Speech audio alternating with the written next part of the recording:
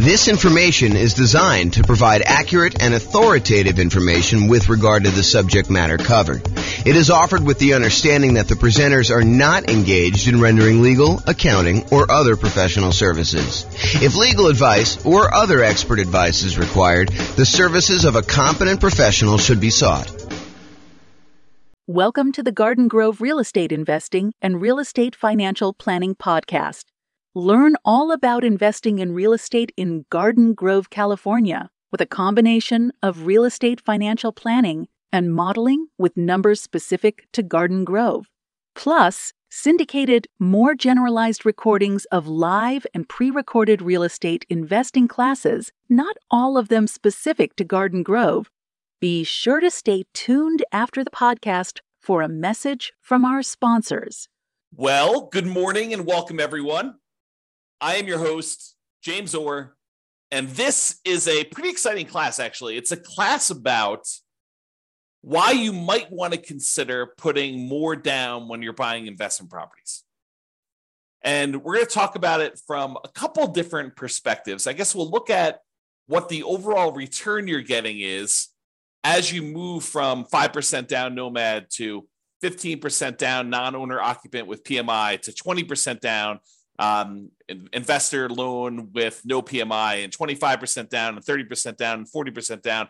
And we'll look at just a property I picked out that is going to be definitely different than the properties you're going to see. I mean, your numbers are definitely going to be different than what I'm going to show you, but hopefully you can pull out some of the lessons of looking at this property and see how things generally go. That way, when you run your own property, you'll actually be able to see this, and I'll show you how to run your own so that you can do this, your own analysis on this. So we're going to look at the returns we're getting as we go through these different down payments. And then what I'm going to do, I'm going to show you what the extra return you're getting on that additional down payment is. So we'll look at, hey, look, we're getting this return when we buy it with this financing. When we go from that financing to this financing, we had to add this much extra down payment. And by adding this much extra down payment, we got this amount of extra return. And so we can look at what the extra return is on the extra amount down and then make a decision as to whether or not we should take that money and invest it in extra down payment. The idea is we could take that money and we could do all these other things with it. So should we take that money and put more down on the rental property to see what the extra return we would get on that money is? So that's what we're going to cover. So first, when I like to look at the returns you're earning on rental properties, I often like to use my return quadrants. It's kind of a visual way for us to look at all the different areas of return you get when you own rental properties, including a total at the center. So the 5 areas that you have return, there's kind of 4 primary ones, and then reserves, which almost everyone except for me forgets to calculate in the return you're getting on your reserves. But you have appreciation, which is the tendency for property values to increase over time. You have cash flow, which is the one I think most people are focused on. Usually this is like your cash on cash return or the amount of cash flow you're getting each month, whether that's positive or negative, it can be both. The next one is debt pay down, how much of the loan you're paying down each month. If you have a free and clear property, there's no debt pay down. But a lot of times when you have a mortgage on a property, you're paying down a certain portion of that loan unless you got an interest-only loan. And so you're making a little bit of a return by paying down a loan each month. And then the last one is the tax benefits you get by owning the rental property. So those are the 4 primary: appreciation, cash flow, debt pay down, and the tax benefits of depreciation, which we often call cash flow from depreciation because it shows up like cash flow by you not having to pay taxes. And then the 5th one is obviously the return you get by having reserves set aside to buy this property. If we're going to use the reserves as part of the denominator, as part of the how much you need to have put down and have in order to invest in the property, then we also need to honor that you probably are getting some type of reserve return on your reserves as well. And that may be, putting it in a savings account, or maybe if you have enough, putting it in the stock market and getting a higher return, which we're not going to talk about in this class because I don't want to get too far off topic, but that's the idea. So when I talk about these kind of returns and the returns you get, I usually talk about it in 3 different sort of like flavors. Number 1 flavor is the return you're getting in dollars. How many dollars did your property go up in value in the year? How many dollars of cash flow did you have that year? how many dollars did you pay down on the loan that year, and how many dollars in cash flow from depreciation, your net benefit after you take into account the taxes you don't have to pay on that rental property by having that rental property. So like you add up all those and the amount of dollars you get from reserves. So the return in dollars looks at the number of dollars you're getting.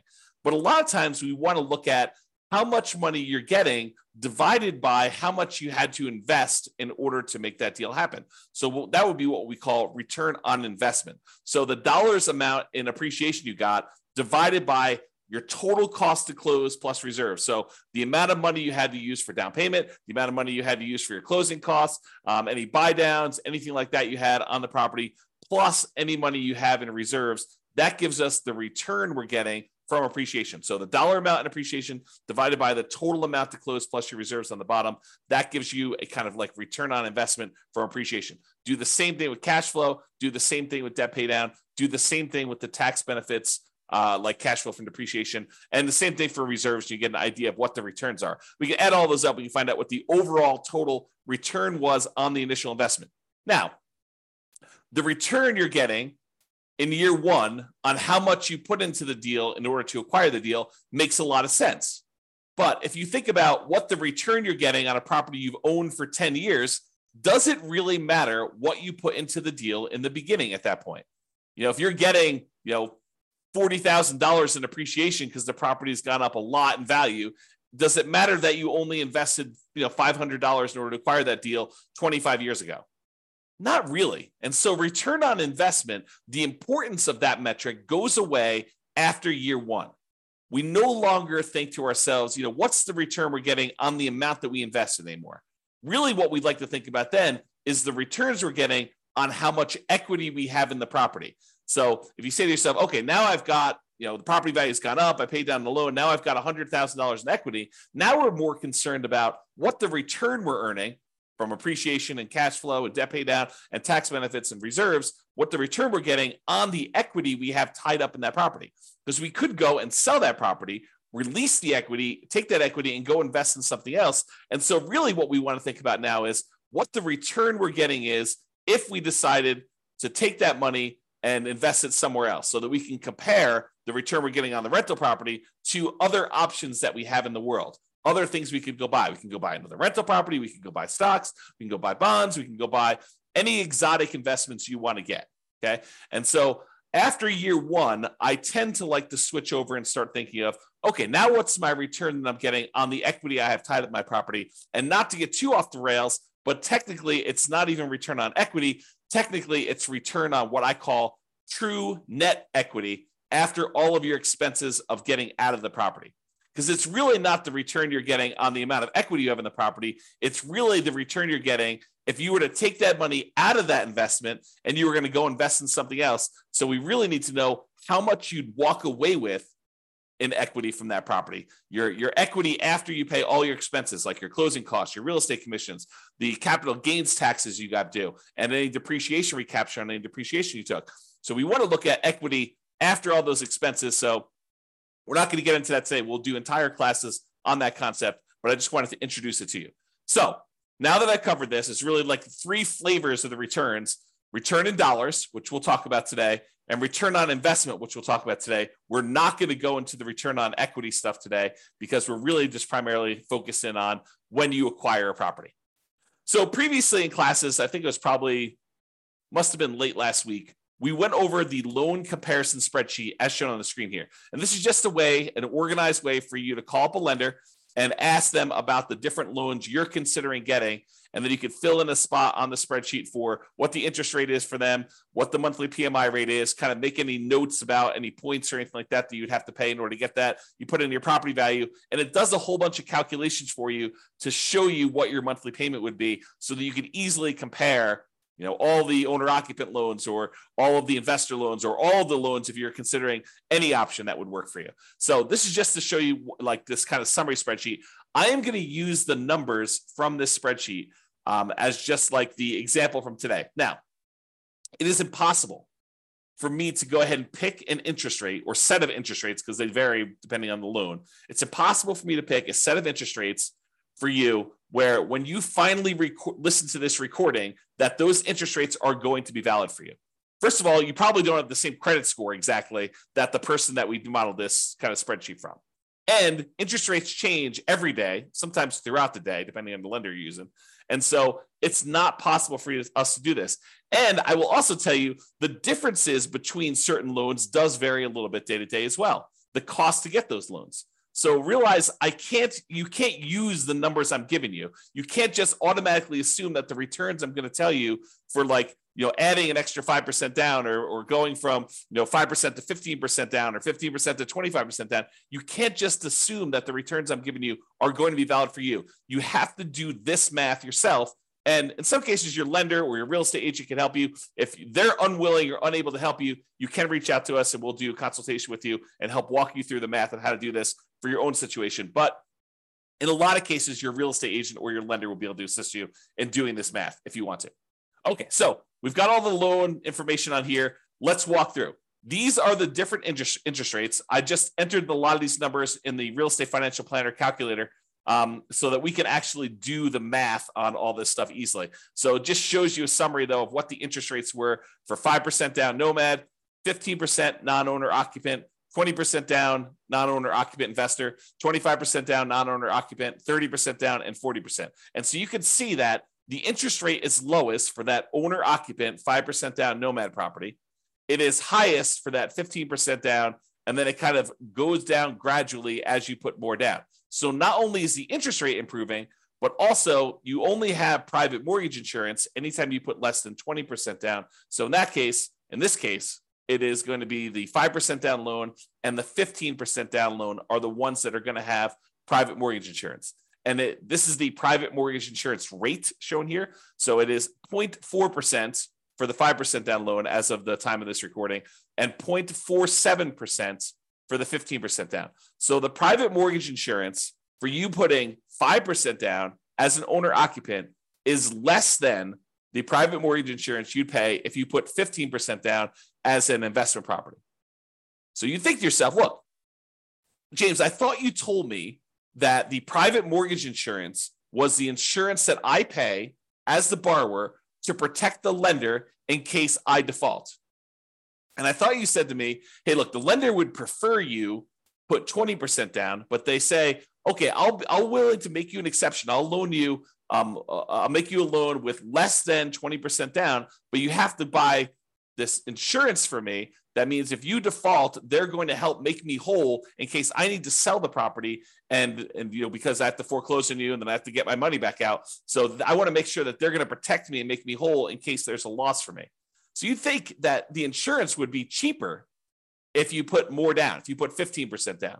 But there's a difference. Private mortgage insurance is not just the difference in how much you put down. It's also whether you're an owner-occupant or an investor. It's also your credit score. So there's a lot of things that go into its number of people on the loan. So there's a lot of factors that go into the private mortgage insurance rate. And what I want to point out to you is this is counterintuitive, I think, to a lot of folks in that the private mortgage insurance for someone putting 5% down is lower than someone putting 15% down because we went from an owner occupant with the 5% down to a non-owner occupant investor with the 15% down.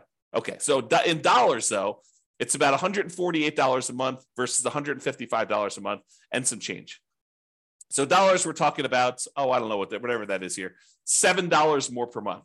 Not a huge difference in this particular case. Again, this can vary. So when you call up your lender, your numbers may be very different than what I'm showing you here. Okay? All right. An important notice. In the Real Estate Financial Planner software, I modeled this out and I'm showing you the return you're getting over the first year. However, I started in month 2. Why did I start in month 2 and not month 1? The reason why is in the Real Estate Financial Planner software, we do our modeling like the real world. In the real world, the first month you have a mortgage on a property, you buy a property on the first of the month, that first month you do not have a mortgage payment due. Why? Because the payment is due after interest has accrued for a month. You're not paying interest up front, you're paying interest in arrears. So the first month that you own a property, there's no interest due. The first month is when the interest accrues, and at the end of the first month, basically the first of the second month, the first day of the second month, is when you make a payment that includes the interest for the prior month and the small amount of principal that you're paying down on the loan in most cases. Okay. So the reason we're starting in month 2 is cash flow in month 1 looks exceptionally good. And I did not want to bias our numbers by using the return you're getting for the first month that you owned a property and have it skew that it looks like you got a lot more cash flow on a property, because you didn't. Okay. Even though in reality, when you buy a property, your cash flow, if you buy a property on the first of the month and you rent that thing out right away, then the return you get for that first month is amazing, because it's almost as if you don't have a mortgage that first month. You do, but interest is accruing and you haven't had to make a payment yet. All right. And then after you've owned the property for a month, then you make the payment. Okay. And we'll cover this in future classes because there's some subtlety to this. If you get the loan mid-month and they usually have you prepay interest for a certain amount of time, and then you don't really make a payment until usually more than 30 days later on the first of whatever that next month is, there's some subtlety there, but I'm not going to get into that for today. Okay. So point out, we're not starting in month 1, we're starting in month 2, and we're counting 12 months from month 2. Also, we've assumed that you can rent the property that you did as a nomad in the first month, which is not true, right? Usually nomad, you're buying a property as an owner occupant, you're moving into the property, you're living there for at least a year. It's a requirement of the lender when you get the loan that you're agreeing to do an owner occupant loan. You're signing a piece of paper at closing. If you don't abide by that loan thing, you're committing loan fraud, which is punishable by prison. So you do not want to do that. So you're agreeing to stay in the property and live there for a year, which means you're probably not getting rent unless you're getting roommates for that first year. However, for the sake of this analysis, I assume that you could rent the property in year 1. Not true, but for the sake of just doing the analysis and doing the math, we've assumed that you're renting the property from as soon as you buy it. Okay, with that being said, let's take a look at the returns we earned on doing a nomad 5% down return in dollars quadrant. Remember that kind of like the number of dollars that we did? So here are the different returns we earned by buying that property, starting in month 2, going through month 13. And it shows you that the property appreciated about $14,000.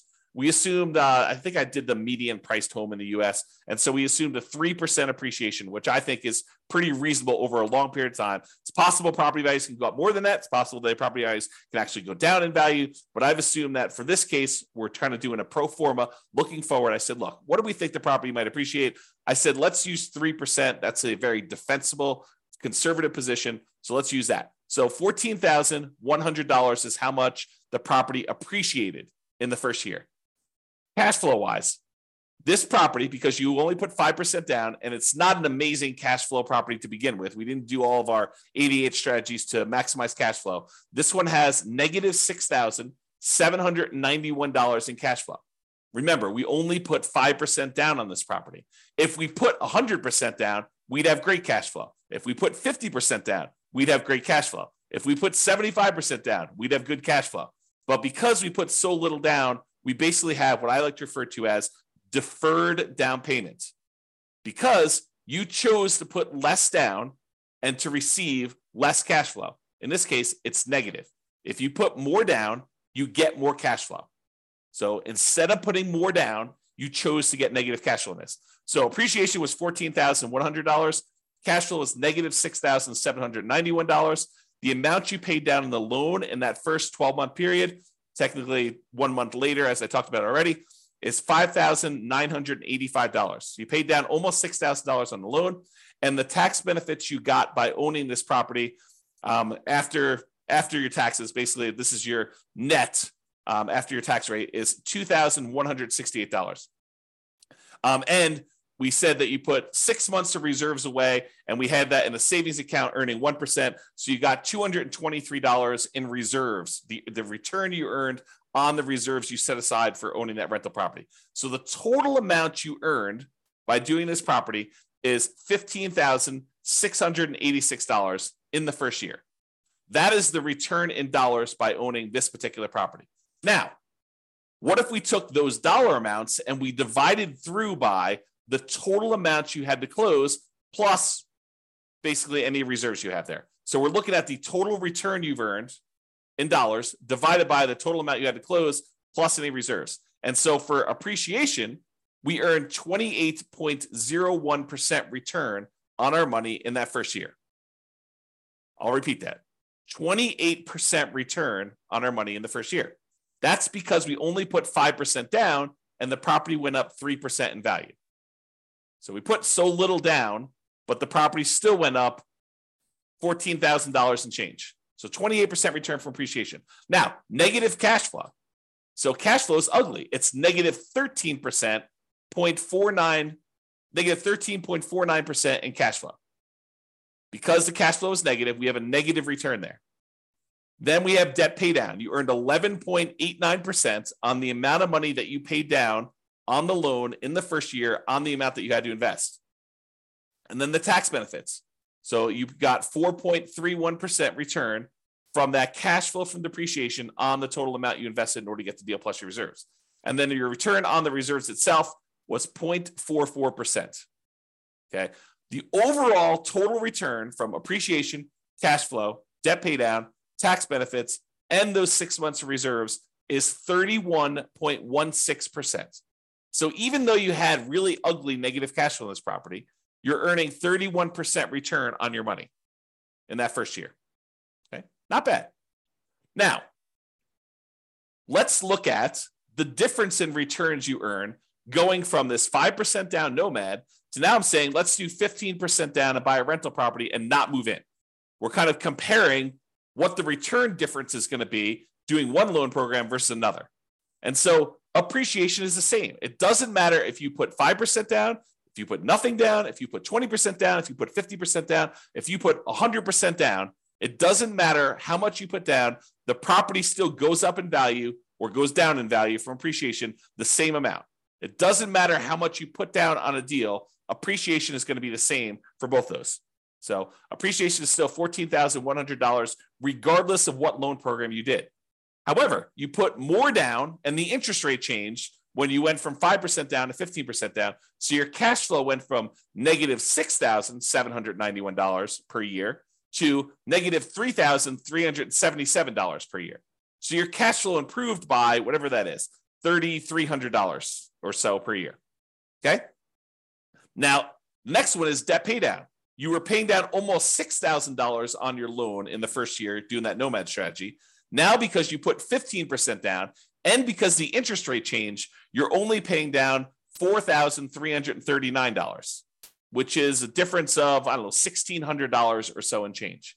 So you paid down $1,600 less in that first year because you changed loans from 5% to 15%. So it's a difference in your return because these things change as you change your down payment amount. And then your tax benefits, they don't change regardless of how much money you put down. You still get the same tax benefits by owning an investment property that you do whether you put 0 down, 5% down, 15% down, 25% down, 50% down, or 100% down. Still $2,168 on this property. However, the amount you have to set aside for reserves does change because we're saying reserves are 6 months of your total cost to run a property. And if your payment changes, it means you have to set aside less if your payment goes down. So you end up earning a little bit less on reserves. You earned $223 for the year as a return on your reserves when you put 5% down versus $206 in reserves from your reserves when you put 15% down. So the overall difference, you went from earning $15,686 by owning the property with 5% down to now you got $17,436. Squint really hard, about $2,000 more by putting an extra 10% down on the property. You went from 5% to 15% down. So basically, you made $1,750 more, but you had to put up $45,063 more in order to get that extra $1,750. So when you think about that, you're like, okay, is it worth for me to earn $1,750 more in the first year on this particular property by putting up $45,000? Well, that's a return of 3.88% on the extra down payment. On that extra $45,000 that you had to put down, you're getting a 3.88% return on doing that. In my opinion, that's probably not worthwhile, right? You're basically putting up $45,000 and you're only getting $1,750 more by doing that. But you have to decide that, and you have to run your own numbers to determine that. Okay. So this is the math we're going to do. We're going to say, look, what's the return we're earning in total from doing, this particular property with this financing? What's the return by doing different financing on the same property? And then we're going to say, how much more did I have to put down on that? And how much more did I earn by putting that down? And we're going to determine, should we put that extra amount down or not? You get to decide. Okay. So now we're going to look at the difference in return amounts. So before, we were earning 31.16% total return from appreciation and cash flow and debt pay down, the tax benefits, and on the reserves. So when we did the Nomad strategy, we were earning a 31.16% return in that first year on the total amount of money we had to put into the deal, including reserves. Now, when we put 15% down, we're earning 18.28% return. A lot less. Not quite half as much, but a little bit less than half as much. So your overall return on investment decreased from 31% to 18% by putting more down. Now your cash flow improved, but it's still slightly negative. Because I think a lot of folks are really focusing on this cash flow number. They're like, look, it's cash flow, it's cash flow, it's cash flow, especially when it's harder to do cash flow in our current marketplace. Prices are way up, interest rates are way up, rents are up, but they're not quite as much up to counteract both those high prices and those higher interest rates. But they're really focusing on cash flow. And yeah, cash flow does improve when you go from 5% down to 15% down, but your return gets cut significantly overall. You're much less leverage, also much less risky. If you measure risk as, different things like your resiliency to changes in rent, or your resiliency to changes in prices, or the amount of reserves you have set aside, or your debt load to your net worth, or your debt load to your liquidity, like all of those different measures of risk, when you put less down, those tend to get better. So less risky. All right. So I've gone through the first one a little slower. Now let's just summarize what's happening on all of these. So if you look at the other one, we were doing $15,686 was the return. We earned on Nomad $17,436 on the 15% down. You'll see that's these numbers here. So when we do the Nomad strategy, that's this one. That's $15,686 total. The one where we put 15% down is $17,436. Then this is the one for 20%, 25%, 30%, and 40%. And all of these bars show you the breakdown. So it's $14,100 for appreciation for each of the individual properties. It just summarizes all of them for you. And then this is, the red one is the debt pay down. So almost $6,000 in debt pay down on that Nomad one, $4,300 on the 15% down, about $4,000 on the 20%, a little less than $4,000 on the 25%, about $3,700 and change on the 30% down, and about $3,300 and change on the 40% down. So you can see the amount of debt pay down is decreasing over time. The cash flow number was really negative when we did Nomad, not less negative, but still significantly negative when we did the 15% down. It's slightly positive, $288 for the year, about, I don't know, whatever that is, $24 or so per month for the year when you put 20% down. So basically it's almost break even if you look at it this way when you do the 20% down. Then you get some positive cash flow when you go to 25% down. That's probably $200 a month.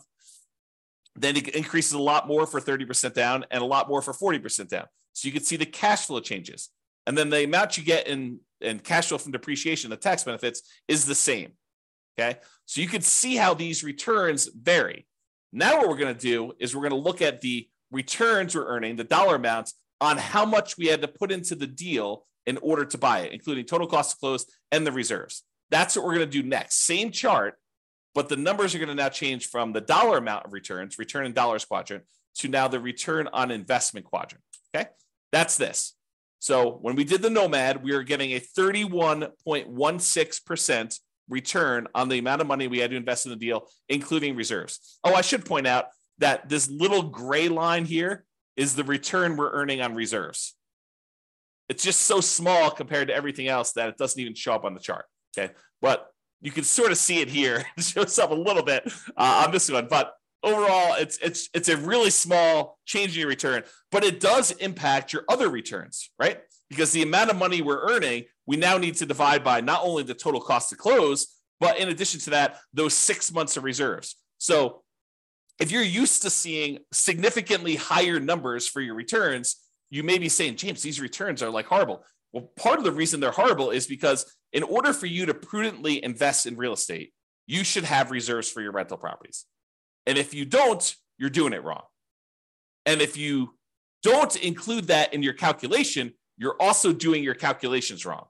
Thinking about the return you're earning on a rental property and not taking into account that you really do have to have, not optional, but have to have reserves set aside in order to prudently own that property is not appropriate. It's silly.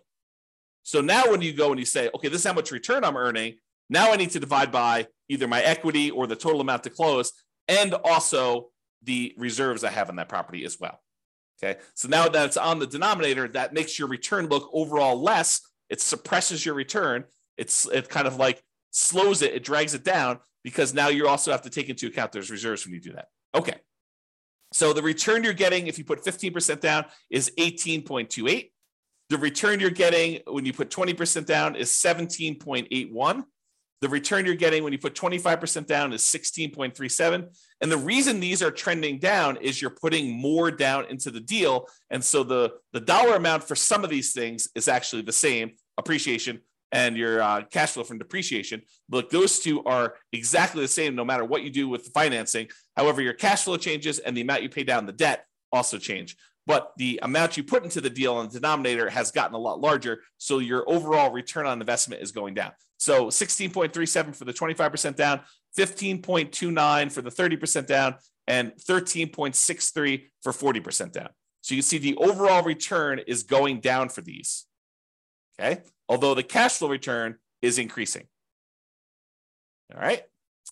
Now, remember before we did that difference, we said, hey, look, you put you got $1,750, $1,750 more, but you had to put up $45,000 more. That means the return you got on that extra down payment when we went from 5% down to 15% down was 3.88.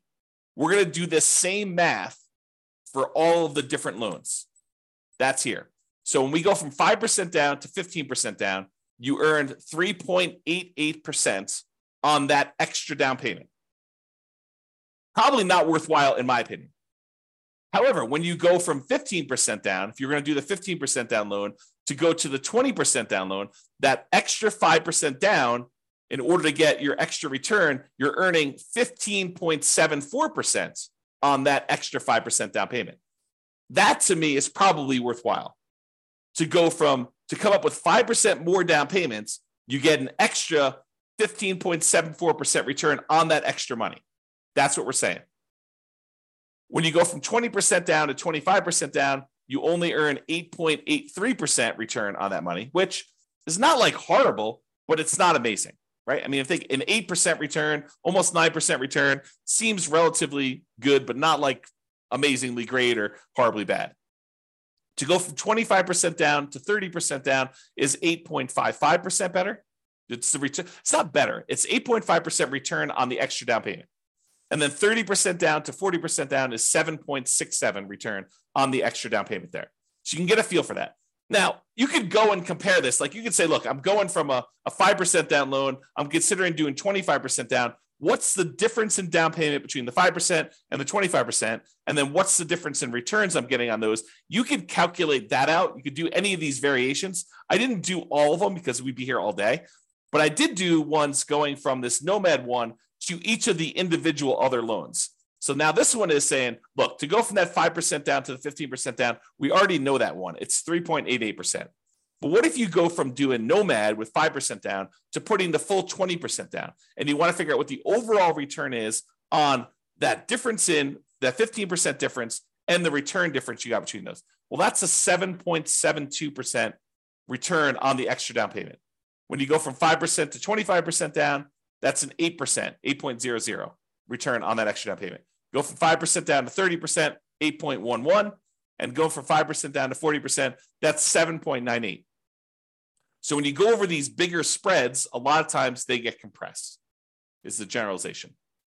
Again, though, you absolutely must call your lender get rates for your credit score that day and the property that you're considering buying to do this math on your own. But it is a worthwhile exercise if you have the option of doing lots of different loan programs and buying lots of different kind of like setups. If you only can do Nomad, if you only have 5% down, you're doing Nomad, you don't really need to do a lot of these calculations, right? If you're only going to go buy a property and you're not going to do an owner-occupant Nomad, you could probably eliminate the 5% down and just look at 15% down, 20% down, 25% down, 30, 40%. If you don't have 30 or 40% down, you could probably eliminate those unless you're willing to take the time, delay, save up more money, and do that, which honestly might not be the worst thing in the world. Okay? I think this is the last slide, then we have a quick conclusion. What I wanted to show you is that this is the return on investment for cash flow, which another way people call this is the cash on cash return on investment. It's the cash you're getting back, the cash flow on the property, divided by the amount you put in the deal. Cash on cash return on investment. Okay. Now, as you put more money down, cash on cash usually approaches cap rate. And if your cash on cash is higher than your cap rate, then it actually goes down to meet cap rate. If your cash on cash is lower than your cap rate, then it actually increases up to meet cap rate. Cap rate is the return you're getting in cash flow on a property when you do not have a mortgage on the property. It's the net operating income divided by the price of the property. So net operating income when you don't have a mortgage is cash flow, and the price of the property is the price of the property. When you don't have a mortgage on it, that's what happens. You don't have to subtract out any mortgage payments. So really what I wanted to point out to you here is cash on cash return approaches cap rate as you put more down. 100% down is cap rate. So if you see here in this chart for the ones we just did today, your return, your cash on cash return on investment was negative 13.49% when you did Nomad, negative 3.54% when you put 15% down, positive 0.25% when you put 20% down, 1.75% if you put 25% down, 2.8% when you put 30% down, and 4.8% when you put 40% down. The cash on cash return is approaching that cap rate. That's what's going on here. Okay? All right. So in conclusion, your numbers will be different. However, putting more down tends to lower your overall return on investment. Less leverage. This makes sense. It's like I'm not telling you anything that's not obvious to you. It tends to improve your cash flow in terms of dollars. And cash on cash return on investment, that approaches cap rate.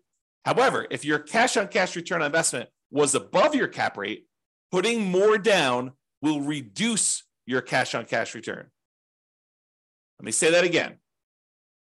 If your cash on cash return on investment, when you do your calculation, is higher than your cap rate, which it sometimes is when you're able to find great deals with great cash flow on them.